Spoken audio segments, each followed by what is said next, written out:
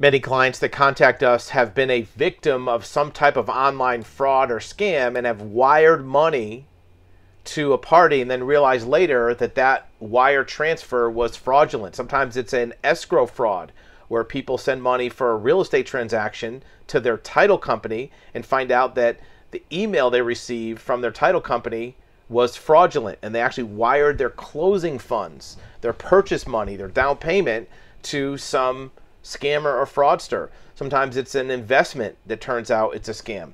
Well, in the past, it's always been a lost cause or a hope that you can't get any money back. Well, a lot of people don't realize the FBI has a procedure that can be used to recover funds that are already sent out. Sometimes banks don't even know about this. What is that called? It's called the Financial Fraud Kill Chain. And it's a procedure where the FBI uses a certain banking procedure to reverse funds that are sent to a fraudster. And here's some of the details on it. It's performed by financial institutions for victim fund recovery. Normal bank procedures should be conducted. And the financial fraud kill chain can only be implemented if the fraudulent wire transfer meets the criteria. It has to be $50,000 or above.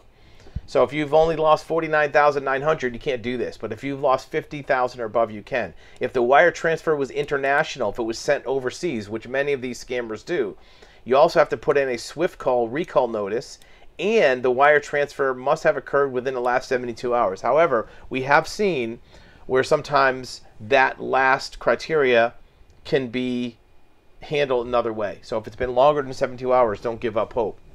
So what do you have to do? In order to initiate the financial fraud kill chain, you have to give the following information to the FBI from the bank. The name of the victim, location, the original bank name, account numbers, and then where the money went to. The SWIFT code has to be included, the amount in transaction, and if there's any other information, for example, forwarding information. A lot of these wire transfers have an FFC, which is where they forward the money to afterwards. This is the basics of the FFKC. Where does this come into play? Well, FinCEN has this rapid response program, which is part of this, and it's recovered more than $1 billion for U.S. victims. And this was back a year ago. There's even been more since then. What is the success rate? Well, first let's look at the flow. The victim of the cyber fraud files a complaint with law enforcement. Law enforcement refers it to FinCEN, and then FinCEN works with the FIU, the investigative unit, to activate the rapid response.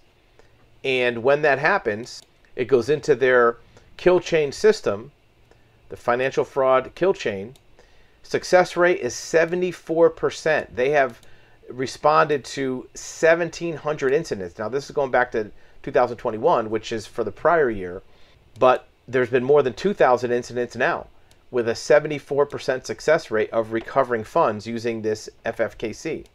What types of fraud does this uncover? Well, criminals use the banking system to deceive a party to send funds using wire transfer to the wrong location. They send false wire instructions from a criminal attempting to redirect legitimate payments to a bank account controlled by fraudsters. And this happens many, many times with real estate transactions. If you have purchased a property and you have a closing scheduled with a title company, the title company normally sends you closing instructions where they give you wire transfer information, account routing numbers, and you wire your down payment to that account. Well, what happens is the criminals will insert themselves into your email chain.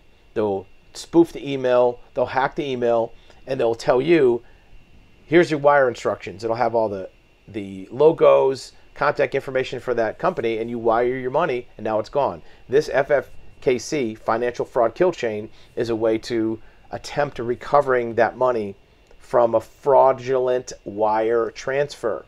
Another way to avoid it is, before you send your whole down payment, send a small test payment. We've talked about this before. Send $20, $100, $1,000 to the wire. Contact the title company directly by phone or walking in the door, asking them if they received it. If they did, now you know that account number is good, and then you can wire the rest of it using the same information. But if you have fallen a victim, be aware of this FFKC, Financial Fraud Kill Chain, as a means to recover the money. And you can use the information in the links below, or you can arrange a consultation with our company using Teleclient. But this is a way to attempt to recover money. Again, it has to be over $50,000, and the fraudster has to be international, not in the U.S.